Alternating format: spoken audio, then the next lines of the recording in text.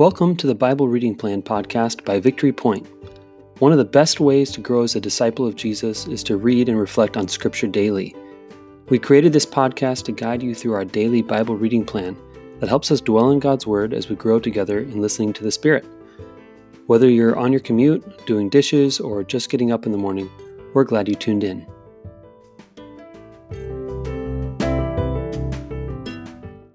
Good morning and welcome to the Bible Reading Plan podcast. My name is Brendan. I'm sitting here with Jan and Jeff. And just a reminder that none of us is a exegetical expert. We are by no means. What that means, so we are not. We are by no means theological masterminds or anything like that. We are coming to the scriptures honestly and presently, and just reading them and reflecting on them.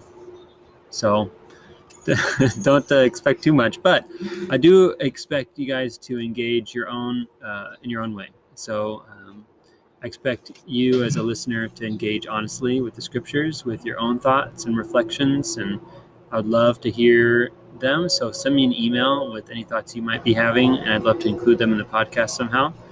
And with that, we're going to read Romans 8, verses 26 through 39. Who's reading this one? I am. This is Jeff. But before that, today is the 23rd, which is our son Brandon's birthday. Hey! So happy birthday, Brandon. Happy birthday to you. I'm Awesome. not going to sing, but happy birthday, Brandon. We love you. Happy birthday, Brandon. All right. Yeah, sorry. That's great. Thank you. Yeah, you bet. Romans 8, 26 through 39. In the same way, the Spirit helps us in our weakness. We do not know what we ought to pray for, but the Spirit himself intercedes for us with groans that words cannot express. And he who searches our hearts knows the mind of the Spirit, because the Spirit intercedes for the saints in accordance with God's will. And we know that in all things God works for the good of those who love him, who have been called according to his purpose. For those God foreknew, he also predestined to be conformed to the likeness of his Son, that he might be the firstborn among many brothers. And those he predestined, he also called. Those he called, he also justified. And those he justified, he also glorified. What then shall we say in response to this? If God is for us, who can be against us? He who did not spare his own Son, but gave him up for us all, how will he not also, along with him, graciously give us all things? Who will bring any charge against those whom God has chosen? It is God who justifies. Who is he that condemns? Christ Jesus, who died, more than that, who was raised to life, is at the right hand of God and is also interceding for us. Who shall separate us from the love of God, from the love of Christ? Shall trouble or hardship or persecution or famine or nakedness or danger or sword? As it is written, for your sake we face death all day long. We are considered as sheep to be slaughtered. No, in all these things we are more than conquerors through him who loved us.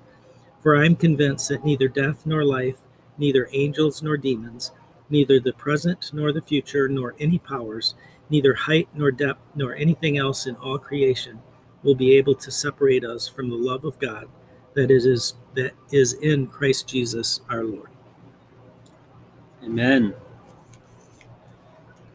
All right. So is there a word or phrase that's standing out to you guys in this passage? Did you want me to start? Sure. All right. Well, this is one of my favorite passages, actually. I mean, there's a ton in here. And, I can't speak to all that predestined business. That's a little bit over me. We'll let Brendan do that. But the rest of it just shouts hope. And all capital letters, hope. It's just, we're not alone. We have the Holy Spirit right here with us. He helps us in our weaknesses.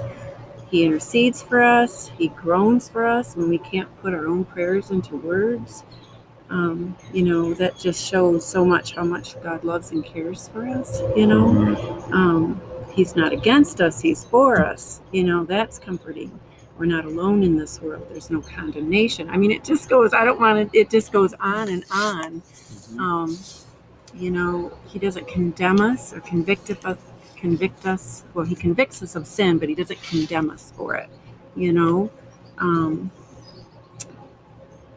We may not always understand, why, or we're going through something, or, we might experience hardships and stuff. But to me, it just says that we can always bank on the truth that God loves us, no matter what we've done or what we've said.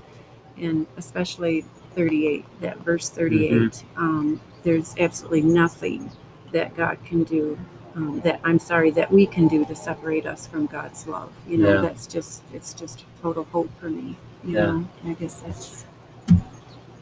Yeah, unconditional, yes, complete unconditional, love. Yes, no matter what. Yeah, it's beautiful.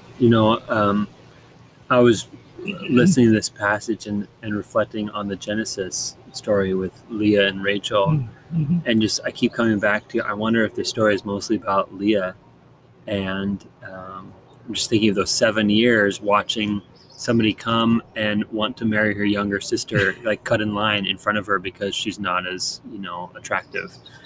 And just for 7 years thinking, feeling like not as worthy, and feeling like this is a terrible situation. I'm never going to get married, and my sister gets cut in front of me. And then to see God work it out for good for her, nothing can separate me from God's plan for good for me. There's nothing that can come in between me and God's plan for me. So it reminds me again of that sovereignty, that he's in control. Yeah. I can trust him. Absolutely. Yeah. God is working out something good. That Laban has a secret plan to get you in somehow. That tricky Laban. Yeah, tricky Laban. But God is also working things out like Laban does to make sure that his beloved is honored and has good in their life. So, yeah, that's sweet. I love that unconditional love. How about you, Jeff? For me, it struck out verse 28, and I think it's an often quoted verse by a lot of people, but they probably quote more the first part of it than the second part. We know that in all things God works for the good of those who love him, right? But then they don't continue on to the rest of it, because if something not so good happens, they're like, this doesn't feel very good, right? So we know that all things God works to the good of those who love him. I thought I loved him, but now I got something bad happening in my life, and that doesn't seem to go, right? This verse really goes when feels like it goes when it goes well. But if you read on and say, according to his purpose, you got to kind of think, what is his purpose? His purpose is to make us more like him, so whether that's good, bad, or indifferent, it's really, how do I look at each one of those situations and say, how is that making me more like Jesus? Yeah. That's really what struck out for me. Yeah, that's sweet. Yeah, the fact that we're not, our goal is not to be happy, just all the time. That the process of sanctification involves purification, and it can be really hard. Yeah. And we were just talking about that a couple days ago with you guys about just like what this season has been for you, and there's been challenges, right? But sure. That's purifying and refining you and redirecting your hearts and growing you. I think that's happening to a lot of us. So wherever we're at in our faith journey, we tend to look at those rosy parts of our lives and go, man, I hope God really does something with that. And we tend not, when you ask what's God doing in your life, you rarely go, well, here's all the ways that I'm experiencing suffering and hardship and persecution and all this stuff. But oftentimes that's where God is at work, turning things around and changing us and transforming us into his image. So yeah, definitely there's that focus on God's purpose to transform us and to transform the whole world, I think. So yeah, absolutely. For me, it was sighs too deep for words. That very spirit intercedes with sighs too deep for words. And for some reason, I always go back to the story of Exodus when the Israelites have forgotten who their God is and they're slaves in Egypt. And God says, I heard their cries. They weren't like technically praying to God, because they didn't know who their God was. They didn't have any like religious practices at that point that identified them as a community. But God heard their cries anyways, and he swooped in and came down to rescue them and deliver them from the hand of their oppressor. And so I have a lot of, I guess this passage gives me some faith that the Spirit intercedes with sighs too deep for words, that even when I don't know what to pray or, how to pray or what to pray about, that my sighs are enough, that the things that are bothering me are enough, that God already knows about the things that are on my heart, is I guess what I'm saying, that the Spirit is already interceding. And Jesus, every day, Scripture says, is interceding for us before the Father. Like, even when I'm not praying, Jesus is praying on my behalf and is seeking out the best for me.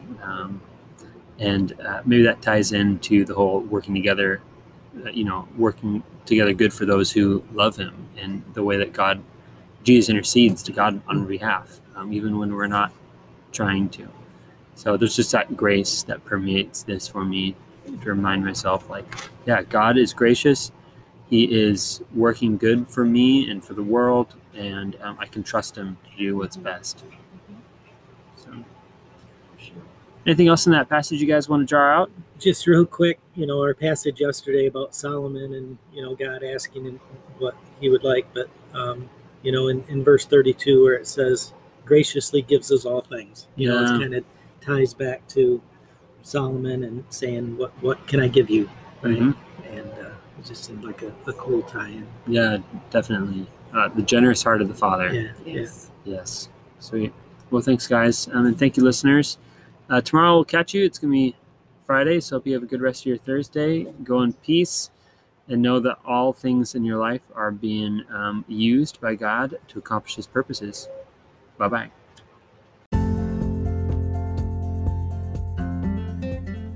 Thanks for listening to the Bible Reading Plan podcast. If you have any reflections on the scripture we just read, please click the link in the show notes to leave us a voice message. We'd love to hear from you. Let me send you on your way with a blessing. The Lord bless you and keep you. The Lord make his face to shine upon you and be gracious to you. The Lord lift up the light of his countenance upon you and give you his peace.